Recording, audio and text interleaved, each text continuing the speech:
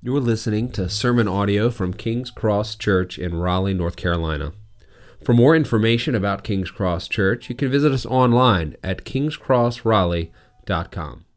This morning our sermon text is from Acts 5:17 to the end of the chapter. Then the high priest rose up.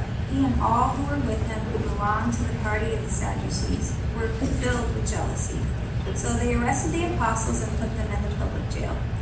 But an angel of the Lord opened the door of the jail during the night, brought them out, and said, "Go and stand in the temple and tell the people all about this life."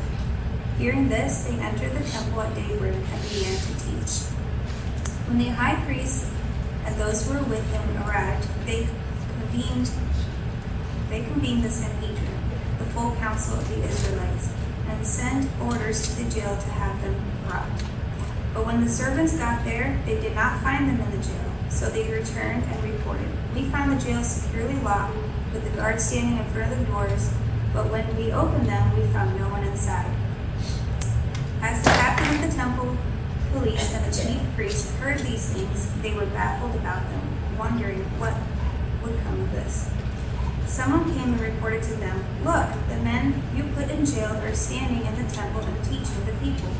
Then the commander went with the servants and brought them in without force, because they were afraid the people might stone them. After they brought them in, they had them stand before the Sanhedrin, and the high priest asked, "Didn't we strictly order you not to teach in this name?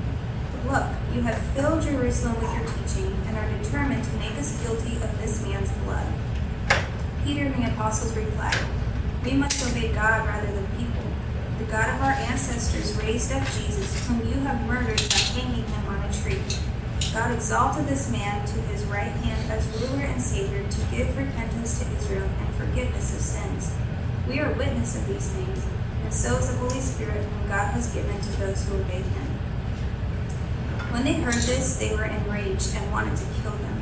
But a Pharisee named Gamaliel, a teacher of the law who was respected by all the people, stood up in the Sanhedrin and ordered the men to be taken outside for a little while.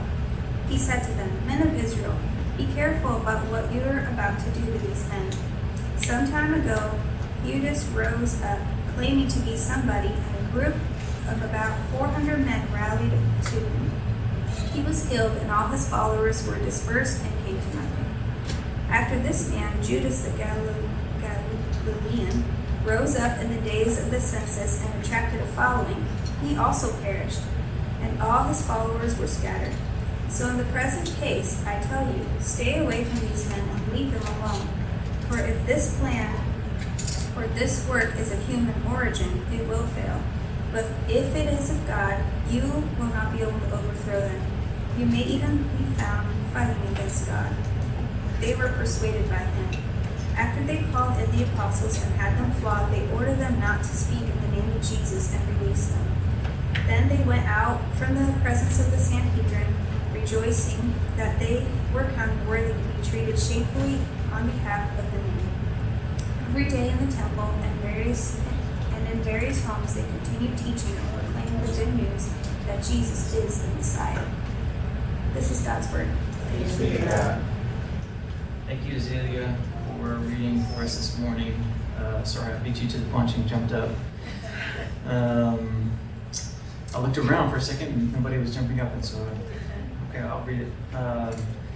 If we haven't met before, my name is Zach. I'm actually one of the pastors at Imago Dei Church, just up the road in North Raleigh. I know some of you very well. I know some of you a little bit, and I've just met a few of you today. But it is a deep privilege to be able to be with you and to be able to worship with you. I'm fairly confident most of you know that King's Cross, many of you actually came from Imago Dei and to start this church a little over a year ago now. And it has been a joy to get to watch the Lord at work in and through you guys in this part of the city, and to see the way that the Lord is moving among you and continuing to shape and mold His church in this part of the city. So thank you, Chad, Aaron, for allowing me to be here today and to be able to open the Bible with you guys. My wife told me to greet you. She's at home. She's sick or she has one of our kids is sick, had a fever the last 2 days, and so she wasn't able to be here. But really wished that she could be here. So, with that said, it is just a wonderful thing that you guys are going through the Book of Acts. I think that's it's just a wonderful book for a new church to be working through, and I'm excited to be able to walk through this particular passage in chapter 5. And it's interesting because this is the second bout of persecution that the church is facing. This brand new church that has just come from Pentecost, and they've just gathered together in Jerusalem. They've got now 3,000, now 5,000 people. There are people that are coming to faith day after day, and as that is taking place, it's getting the attention of the people around them. And just a chapter ago, you looked at the first time that this happened, whenever Peter and John were teaching and healing in the name of Jesus, and the religious elite became annoyed and arrested them, and they warned them not to teach in this name, and then released them. And when they were released, they went back to the brothers and sisters, and they prayed. You guys remember that passage? They prayed, and they asked the Lord to give them boldness to continue speaking the word of God, and that God would stretch out his hand and continue to heal and perform signs and wonders to validate the word as it was going forth. And so then you guys have been in this other passage where it kind of begins to describe the nature of the church. And you had this wonderful, beautiful passage where Barnabas is described, and that everyone had this life in common with one another. All of the needs of the church were being met. And then you see this very actually terrifying passage in some ways, where there were individuals who held back truth in the life of the body, and they were disciplined, but disciplined by the Holy Spirit, and actually dropped dead because they were lying about what they said they were doing. And so you see the Christ is purifying his church as well.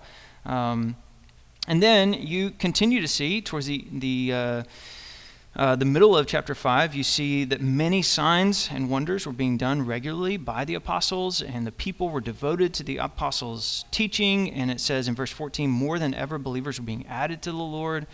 And there's just this dynamic. The church is growing more than ever. Believers are being added day by day to the number there in Jerusalem, the very first church of the Lord Jesus Christ.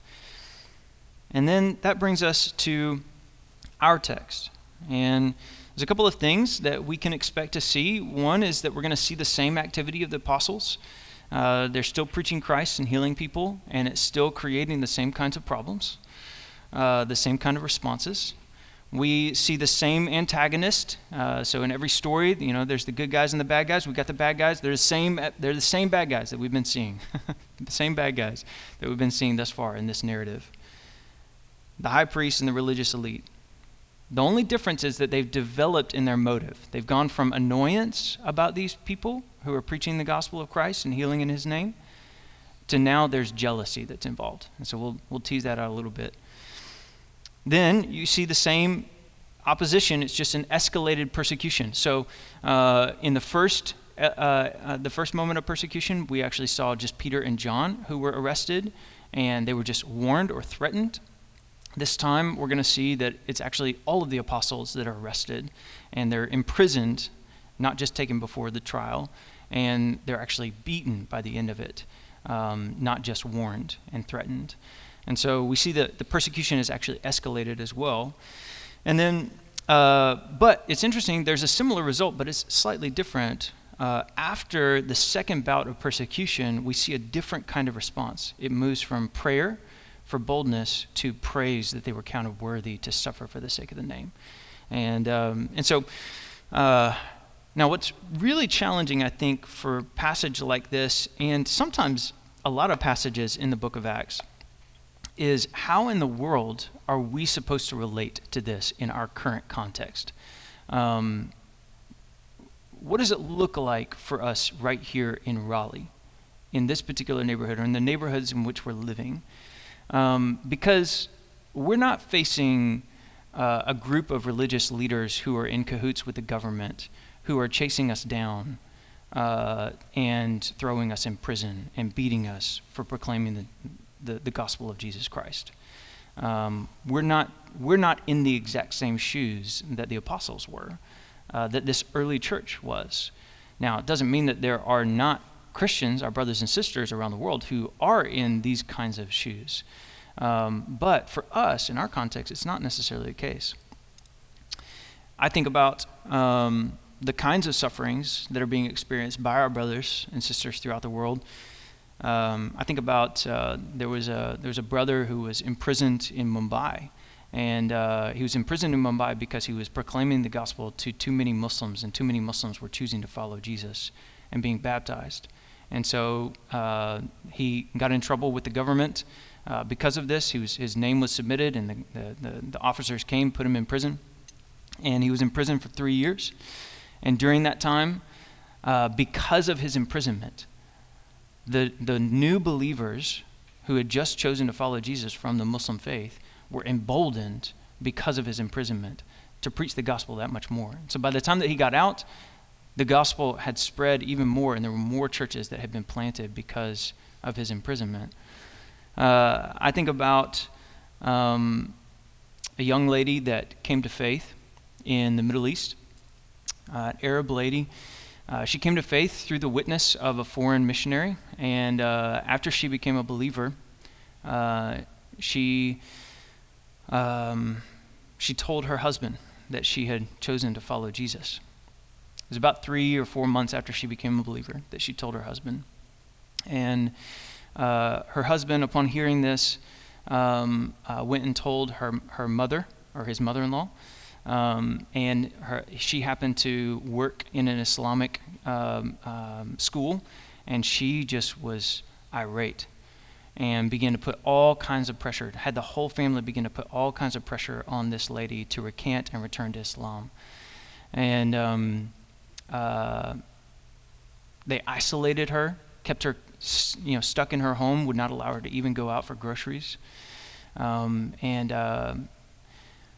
For a long time, probably about 2 to 3 months, none of the church there was able to have any kind of contact with her. So we didn't know if she was alive or she was dead. We're just praying for her, praying that the Lord would sustain her faith, that he would carry her forward. And as the Lord does, he did so. And she was able to get out of the house and go to the grocery store. And she prayed that morning before she left that God would allow her to run into one of the believers from the church. The church is about the size of like 30 people. It's about the number of people in this room right now, in a city of about 1.5 million. And really they're the only Christians. They're the only church really in this city. And lo and behold, she ran into one of the ladies in the life of the church at the grocery store. The one time that she's able to leave, receives this encouragement. It wasn't but a couple of weeks later that her husband decided to start coming and take her with him to the gatherings of the church. And it wasn't but another 6 to 8 months later that he actually chose to follow Jesus himself. And so all the while she's isolated. She would be reading the Bible, and he would, early on, her husband would read the Quran loudly so that he would not hear what she was saying. But then the longer she kept reading the Bible in her isolation there in the home, and finally he just got tired of reading the Quran over top of her reading the Bible. And then he started listening, and the Lord started using his word to soften his heart and to draw him to himself. I think about where I grew up in West Africa. My parents were serving among a animistic people group, and we had about 17 young men that were gathered up and drinking tea together one evening, and 15 of those men chose to follow Jesus. All together decided they wanted to follow Jesus and be baptized.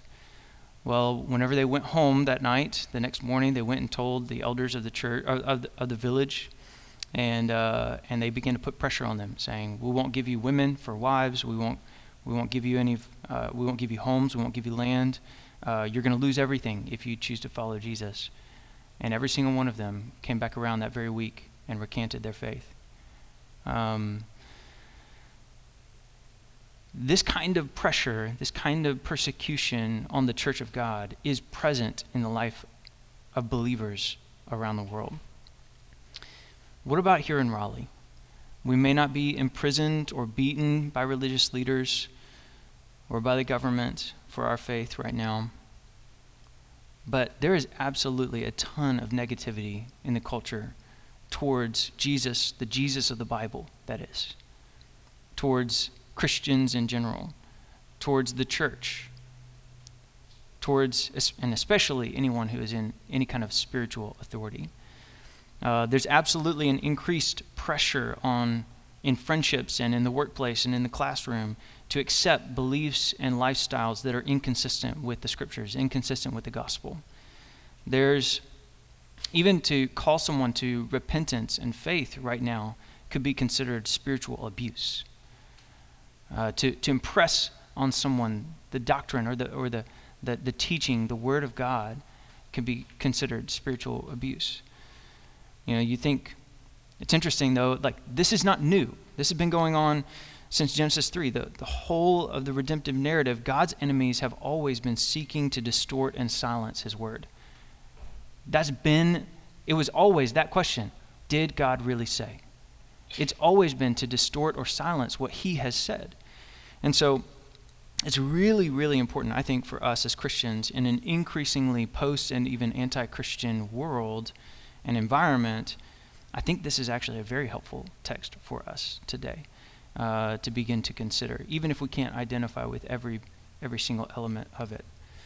So with that said, I think the text is mainly pointing to one truth, and so I want to give that to you.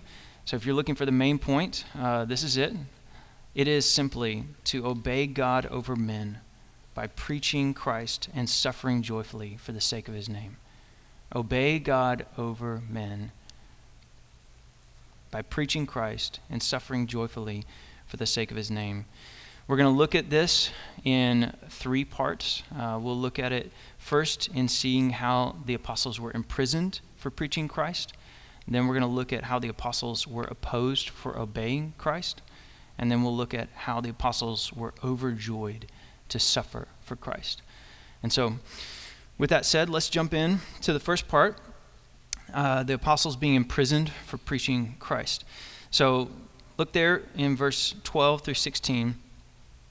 I want you to see just the context. We went over this, or you guys went over this last week. Now, many signs and wonders were being regularly done among the people by the hands of the apostles, and they were all together in Solomon's portico. So they're there, they're gathering together in a public space, and none of the rest dared join them, but the people held them in high esteem. So there's this elevation of the apostles that's taking place there. And it says that more than ever, believers were being added to the Lord, multitudes of both men and women, so that they even carried out the sick into the streets and laid them on cots and mats, that as Peter came by, at least his shadow might fall on some of them. So signs and wonders being done. They're wanting to, anything to be able to receive that kind of healing. Maybe that's what we need to start at King's Cross, as a shadow ministry. Maybe we can get that going at some point. The people also gathered from the towns around Jerusalem, bringing the sick and those afflicted with unclean spirits, and they were all healed. So the church, it's just blowing and going. It is exploding. It went from 3,000 in the first moment to now 5,000 to now it's multitudes of both men and women being added to the number. And so, but it's not just that it's growing. It's that there's the whole community, even those who are believers and non-believers, they're enamored with the spiritual power of God that they're seeing in the apostles. As they're performing these signs and wonders and validating his word. But the high priest and his associates, they rose up against them. We see that starting in verse 17. It says, "But the high priest rose up, and all who were with him, that is, the party of the Sadducees, and filled with all jealousy, They arrested the apostles and put them in public prison. Now, who are these guys and why were they against the apostles? Let me tease this out just a little bit. These were the key leaders from among the Jews, the religious and political rulers, the elders of the Jews in the city of Jerusalem. So these are the highest, most well-regarded people from the religious elite among the Jews. Everyone looked to them. Everyone, if they said something, you were going to obey what they would say. You were not going to disregard what they would say. And so you can remember, if you think back to the Gospels, Jesus had many dealings with these throughout the Gospels. And if you remember as well, they were divided generally along two theological lines. You would have the Pharisees and the Sadducees. We actually see both of those in this story. We see that the high priest and the Sadducees, the party of the Sadducees, so he's probably a Sadducee himself. And it's like he's got the majority right now among the religious elite. So he's the one that's leading the charge in this. The biggest difference was that the Pharisees would believe in the supernatural. That would be things like angels, miracles, the resurrection after death, different things like that. But the Sadducees did not. And that's why they were sad, you see, because they didn't believe in life after death. Sorry, that was a really bad one. If you haven't heard that one, I've told it many times and I've heard it many times. The high priest would have presided over this group of religious political elite, and eventually, at this point at least, was dominated by the Sadducees. The best way to think about them, the Sadducees, was these are like theological liberals of their day who were leveraging whatever influence they had over the people to be able to try to placate the Roman government and then still have control over what's going on there among the people. That's probably the best way to think about them at this point, especially in this text. And the text says that they were filled with jealousy. This is definitely an escalation from having been greatly annoyed, and they were jealous, it seems, because they were losing power and influence over the people. Remember what we just read there at the end of the passage from last week. It seems as though they've lost a little bit of this influence over the people, especially with the rise of the apostles. And so the people they're devoting themselves to the apostles' teaching instead of theirs. The people were going to the apostles for healing and help, not them. More than ever, believers are being added to the Lord. And so it's not that abnormal, I think, of a response for the religious elite.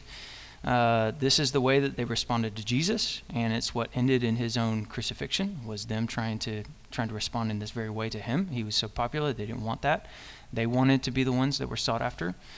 A couple chapters later, we see Stephen ends up being stoned because he places the religious elite in the place of Joseph's brothers. If you remember that story in the Old Testament, where Joseph's brothers were jealous of him and his colored coat and the love that he had from his father, and so they ended up feigning his death and selling him into slavery because they were jealous. He puts the religious elite in that category, the brothers of Joseph.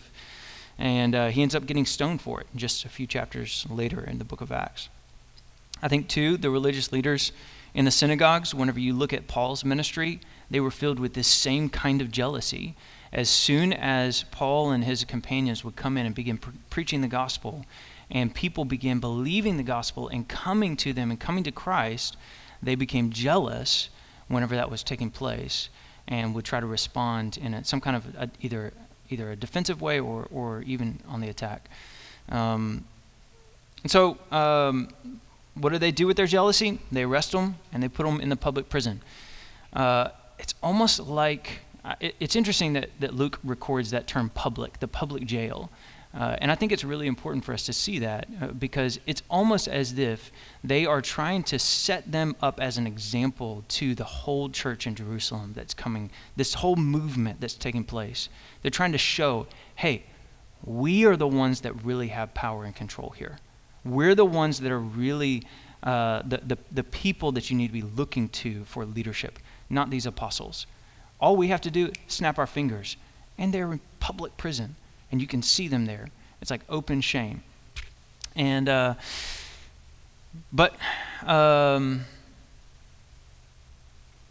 it's definitely more that they're doing now compared to what they were doing in chapter 4. It's definitely an increased or an escalated kind of persecution. This time it's all the apostles that were in prison publicly, likely to try to just shame them and into publicly, trying to get them to obey even their charge that they had said, don't speak in this name. So we see that there. They're put into public prison. And then let's look at what happens once they get into prison. It looks like, let's start in verse 19. But during the night, an angel of the Lord opened the prison doors and brought them out and said, "Go and stand in the temple and speak to the people all the words of this life." And when they heard this, they entered the temple at daybreak and began to teach. So they put them in prison, but guess what? They actually don't have all the power and the control. God does. And he sends an angel, and he breaks them out of prison. And he says, go back, not to a private place, don't go to the houses. He says, go back and stand in the temple and keep telling people about this life that you found in me.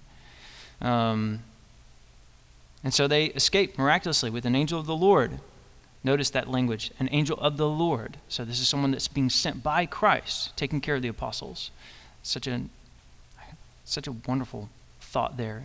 Isn't that what Jesus told them? He says, "Lo, I'll be with you even to the end of the age." He's taking care of them.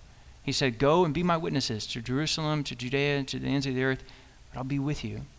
The angel of the Lord instructed them to go and to stand in the temple and to tell the people all the words of this life. Now, in a few minutes, we'll look a little closer at the gospel, the thing that it was that they were proclaiming, the thing that they were preaching. But I just want you to notice they were instructed to go, stand, and speak to the people. And at daybreak, they did just that. They obeyed immediately. It's really critical for us to understand that. They had every incentive to, if they were just broken out of prison, they had every incentive to go and hide away somewhere, to go to the mountains, to go and escape, to try to get away. But this angel of the Lord instructed them to go, to stand in a public space, and to speak the gospel. And so they obey him. Look at their obedience in the face of opposition. They had been doing this very thing yesterday, were arrested and put in prison, and now they're going back into the temple and continuing to preach and teach to the people. They obeyed the commission of Christ through the angel of the Lord to go and speak the words of life to the people. What can we learn from this? How are we able to do this? Let's think for a moment about what Jesus told them. He said, in John 15, he said, "If the world hates you, know that it has hated me before it hated you.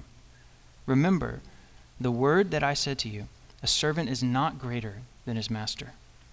If they persecuted me, they will also persecute you. If they kept my word, they will also keep yours. But all these things they will do to you on account of my name, because they do not know him who sent me." He said, remember the word that I said to you, a servant is not greater than his master.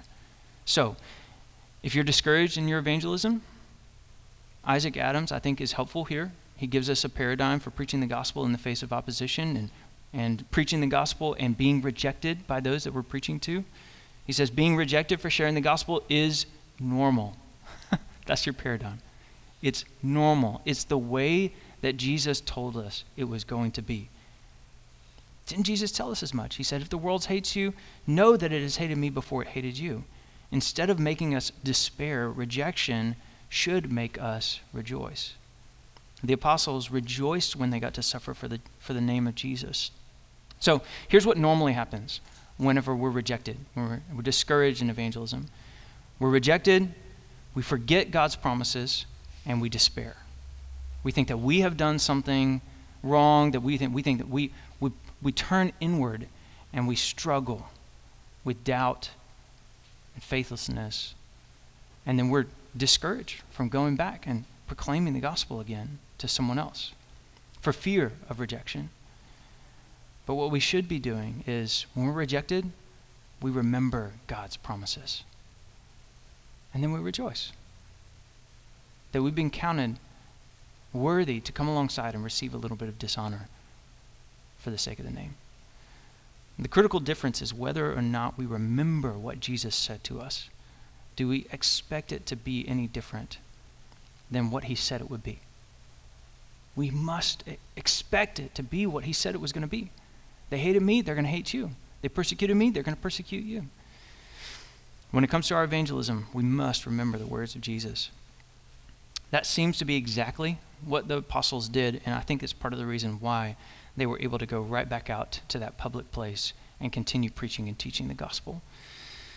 Meanwhile, back at the ranch or back at the Sanhedrin, looks like, we've seen how the apostles were in prison for Christ, but now we're going to look at how they were opposed for obeying him. You see that in verse 21, second half of verse 21. It says, "Now when the high priest came," so this is the next morning at daybreak, they're gone, they're teaching.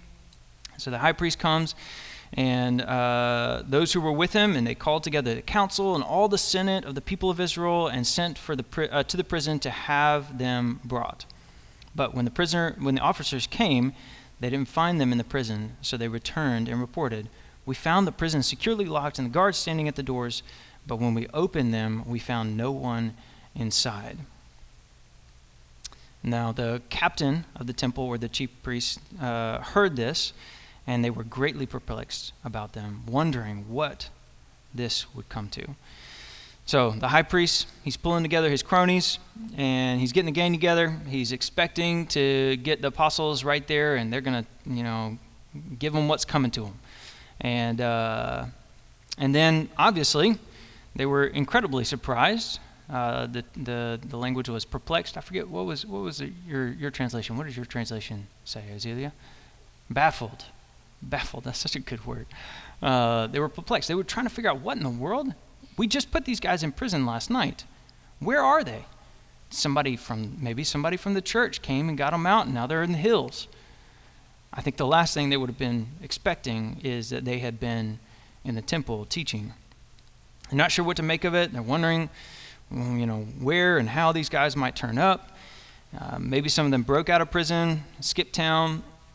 I'm sure that teaching the people in the temple was the last thing that they expected. But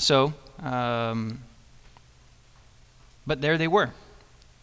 That's exactly what we see next. In verse 25 it says, "And someone came and told them, 'Look, the men whom you put in prison are standing in the temple teaching the people.'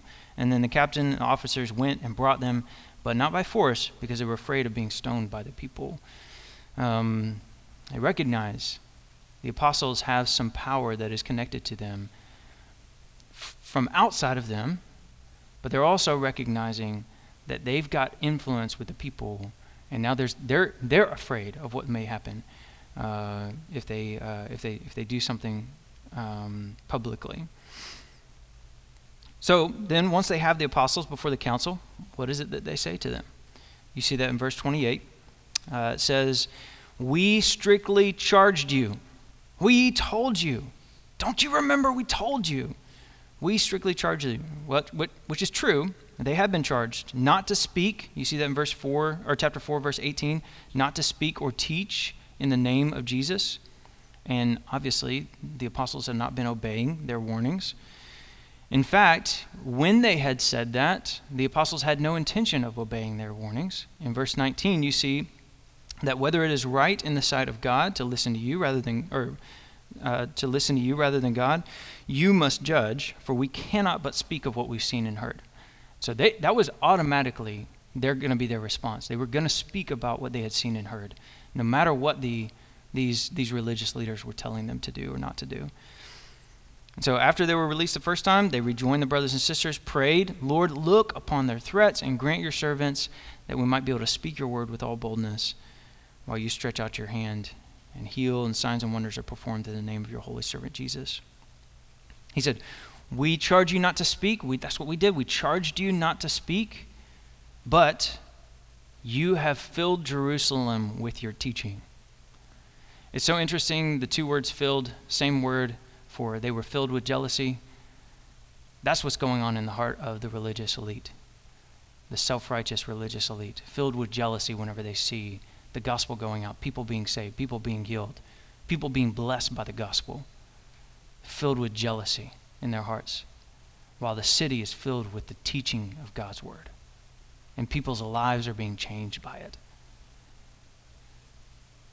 Such an interesting dichotomy between the irony of it, what the chief priests and the religious elites are filled with and what they're desiring, versus what God is desiring and what he's actually doing in filling the city with his good word.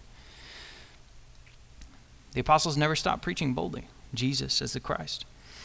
And then we hear, we charge you not to speak, but you filled the city with this teaching. We kind of hear a little bit of what's going on behind their heart.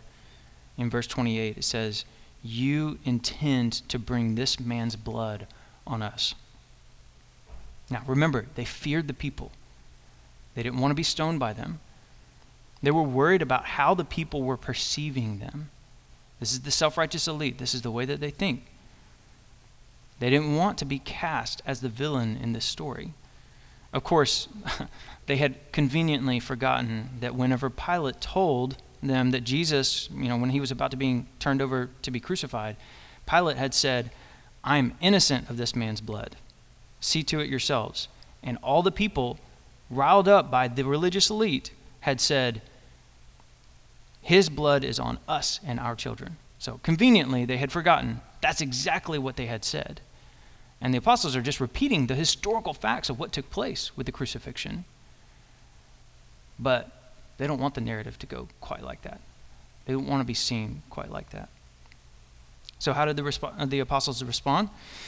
Well, we see, I'm going to read this, and I want to draw out how many? I think it's maybe 7 elements of the gospel that Peter and the apostles were proclaiming. You see it starting in verse 29.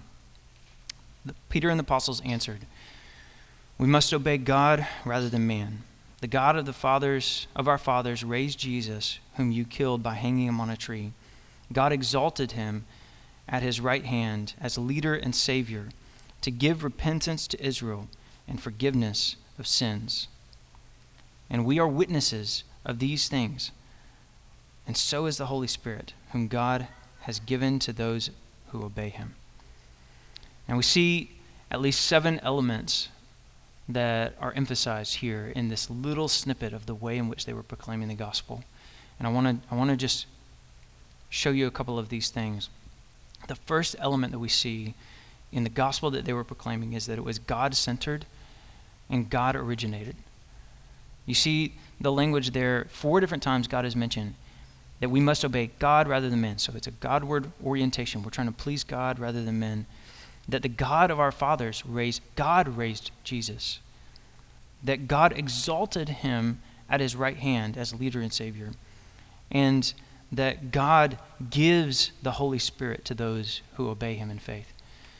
And so we see that God-centered and God-originating gospel that's being proclaimed by the apostles. You also see this little couple of verses here is just drenched in Trinitarian language. What I mean by Trinitarian is God is Trinity. He's triune. He's Father, Son, and Spirit. We see all 3 of the Trinity, the persons of the Trinity, at work here. We see God as the initiator, Jesus as the leader and savior who's giving repentance and forgiveness of sins, and we see the Holy Spirit who is being given to those who obey him and is a witness of the resurrection of Christ internally to the believer. We also see just the emphasis on the death, resurrection, and ascension of Christ. We see that he was raised in verse 30, and after having been hung on a tree in verse 30. So his death, his resurrection. But then we also see that he's been exalted to the right hand of the Father. He's ascended. He's at the right hand of the Father. He's in heaven right now, interceding for those who belong to him.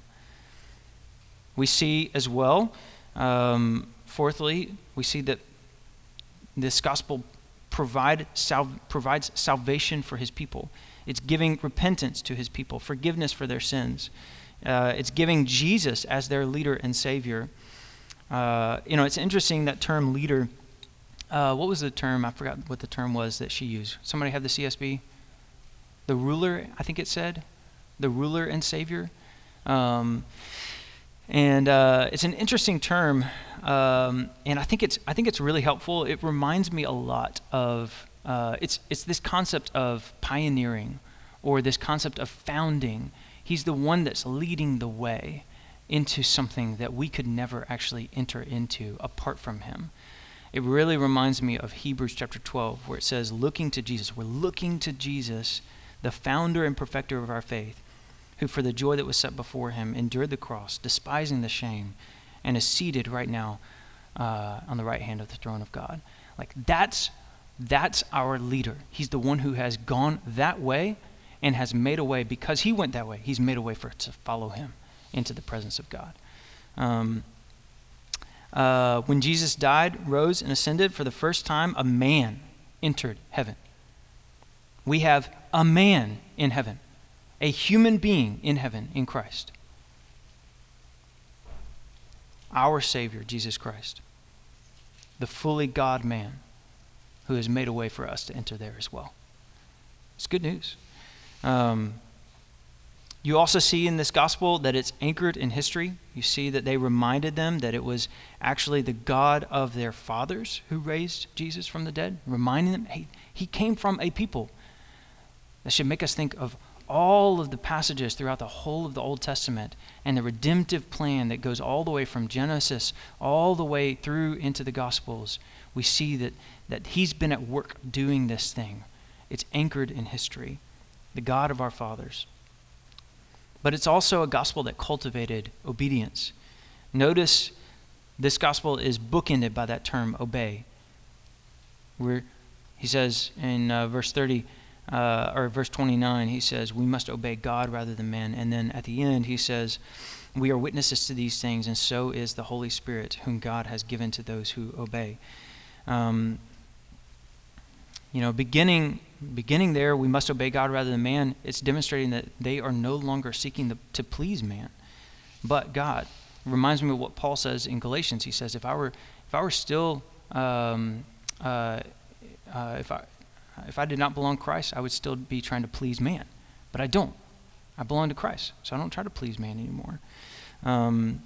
This is a direct contradiction and contrast to what the religious elite are trying to do. They're trying to please man. They're not trying to please God. And then they end this section indicating that the Holy Spirit is a gift from God that will witness to the resurrection of Christ within the one who obeys Christ. Wait, the one who obeys Christ. Wait a minute. We get the Spirit when we obey? Is that how that works? That doesn't sound like the gospel of grace that I'm familiar with. So let's look at a couple of other passages to try to help us understand this.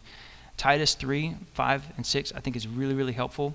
He says, he saved us, not because of works done by us in righteousness, but according to his own mercy, by the washing of regeneration, the renewal of the Holy Spirit, whom he poured out on us richly through Jesus Christ our Savior. So it's not on the basis of our obedience that we receive the Holy Spirit, but it's actually because of his mercy and his grace that he extends and pours out the Holy Spirit into us. And so, no, it's not that at all. But by grace, through the obedience of faith in the Son, we receive the Holy Spirit. Now, how in the world is the Holy Spirit a witness within us? Here, I think Romans chapter 8, verse 9 and 13 through 7, I think will be helpful. He says, you, however, are not in the flesh, but in the Spirit, if in fact the Spirit of God dwells in you. Anyone who does not have the Spirit of Christ does not belong to him. For all who are led by the Spirit of God are sons of God. For you did not receive the spirit of slavery to fall back into fear, but you have received the spirit of adoption as sons, by whom we cry, Abba, Father. The Spirit himself bears witness with our spirit that we are children of God. And if children, then heirs. Absolutely. Heirs of God and fellow heirs with Christ, provided we suffer with him, in order that we may be also glorified with him. Beyond this, the last thing that we see in this gospel that they're proclaiming is that it focused on Jesus. Jesus was at the center. He's the leader who is vindicated by God and exalted to God's right hand, making a way for us to follow him there. Jesus as Savior to grant repentance and forgiveness for sins to his people. So how did the religious elite like this blatant disobedience, obeying God rather than obeying people, and this gospel of grace? Well, look at it in verse 33. When they heard this, they were enraged and wanted to kill them. Enraged and wanted to kill them. That's how they responded.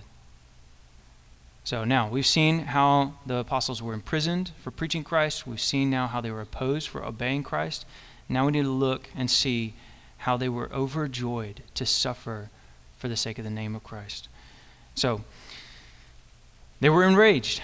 They were ready to kill the apostles. Fortunately, someone stood up and provided just a little bit of perspective. Look at it there in verse 34 through verse 39. But a Pharisee in the council named Gamaliel, a teacher of the law, held in honor by all the people, stood up and gave orders to put the men outside for a little while. And he said to them, Men of Israel, take care of what you are about to do with these men. Before these days, Thaddeus rose up, and claiming to be somebody, a number of men, about 400, joined him. He was killed, and all who followed him were dispersed, and it came to nothing. After him, Judas the Galilean rose up in the days of the census and drew away some people after him, and he too perished, and all who followed him were scattered. So, in this present case, I tell you, keep away from these men, let them alone, for if this plan is an undertaking of man, it will fail. But if it is of God, you will not be able to overthrow them, and you might even be found opposing God. And we don't know if it was because of the signs, the wonders, the prison break, or just conventional wisdom, but this God-minded Pharisee, Gamaliel, helped the religious elders to come to a healthier perspective by appealing to a couple of things. One was history. These two revolting leaders, these two guys, they both are attested by Jewish historians, and so we actually know from outside of the Bible that these guys actually existed and that something like what is described here actually happened. So we see that the combination of multiple documents that are actually leading us to see that, and even validating the text of Scripture in this way. But these movements, they quickly dissipated after their deaths. The people that were following them, as soon as they died, they stopped following them. They were scattered. It dispersed. It didn't continue on. In his view, Jesus is like these other men. His followers will soon lose momentum, and the threat that they're currently feeling, that the religious elite are currently feeling from the apostles, would come to nothing. His final point is basically laissez-faire and let God. Let it alone and let God. If this plan is an undertaking of man, it'll fail. If it's of God, then we don't even want to be against it anyway. Laissez-faire and let God. It seems like we might be tempted to think that he's a very pious man and that he's thinking in a very Godward way, and maybe he was. It's difficult to see in this text. Maybe he was just thinking conventionally. He was just trying to say, hey, look, let's just let them alone. Let's not cause more of a ruckus than we need to. Let's be sensible about these things. Regardless of where he was at, what he said is true. What he said is true. If it is of God, you will not be able to overthrow them. You might even be found opposing God. Now, it is true, but it's not always true. We got to recognize, like, just because someone is doing good and something that is for God doesn't mean that it's always going to succeed in the way that we think that it's going to. Just because someone does something evil doesn't mean that they're always never going to succeed. And so it's a principle that's, I think, helpful in this particular case, but it's not necessarily a principle that's applicable everywhere, in every case. So just recognize that. Regardless, they calm down, they take his advice. You see this in verse 40. It says, and when they had called the apostles, so they took his advice, and when they had called the apostles, they beat them, charge them not to speak in the name of Jesus, and let them go. How did the apostles respond? It's such an interesting response. It's very surprising, actually. You would not expect this response from them. But what it says here is that then they left the presence of the council. So they've just been beaten. It says they left the presence of the council, rejoicing that they were counted worthy to suffer dishonor for the sake of the name. The apostles rejoiced that they had been counted worthy to suffer for the name of Christ. This point deserves a little time to consider. How can this be? How can they rejoice after having been imprisoned and beaten? Well, I think what we need is a Christian theology of suffering. D.A. Carson, I think, is very helpful in this. He lays out 6 aspects of suffering for the gospel's sake. So I'm going to read those for you guys. Suffering repurposes the world that is filled with evil. And God's enemies, recognizing God's enemies have been seeking to silence and destroy God's word and his people since the beginning. It's through that suffering that he actually repurposes it and actually makes it work for good. You think about that passage in Romans 8. He works out all things for good for those who love him. He has a particular purpose that he's working towards in the lives of his people to conform them into the image of his Son. And that's what he's doing. Jesus himself connects his suffering with our suffering. Foundationally, when he connects his cross to the cross that we're to take up daily. In addition to that, this suffering connects us with genuine believers across the world and across the ages. Suffering for the gospel is a part of our Christian calling. Paul said, "For it has been granted to you on Christ's behalf, not only to believe in him, but also to suffer for him." Now, suffering is also tied to knowing Christ and experiencing the power of his resurrection. Christian suffering is tied to the dissemination of the gospel. When suffering for gospel proclamation, we often experience the joy of Christ. We get something that we don't expect on the other side of that. The apostles were blessed to have the honor to be dishonored, the grace to be disgraced on behalf of Christ.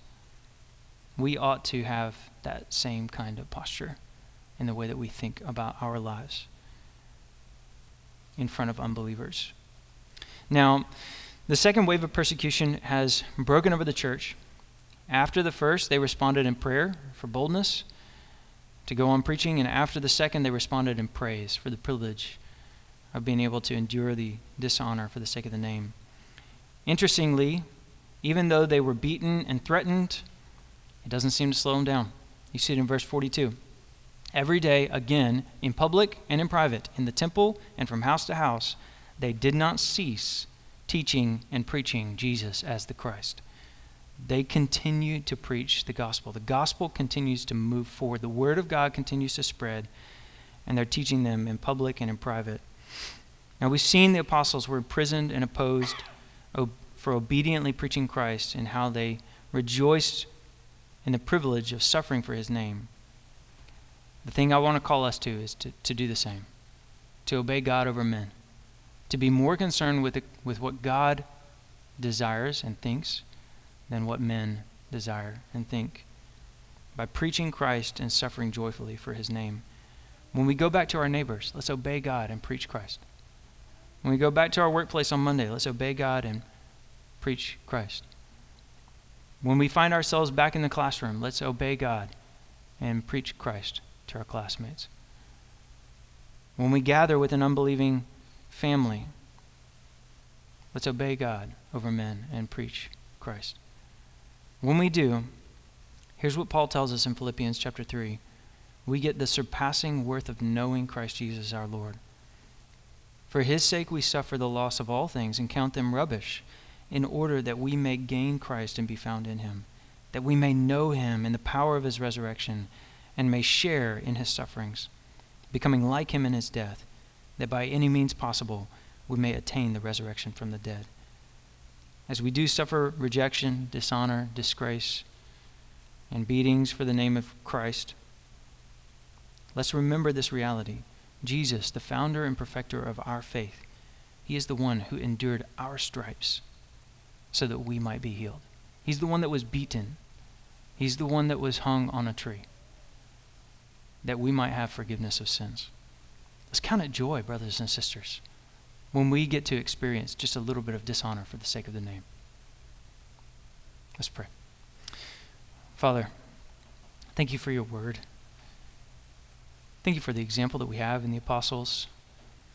Thank you for your gospel.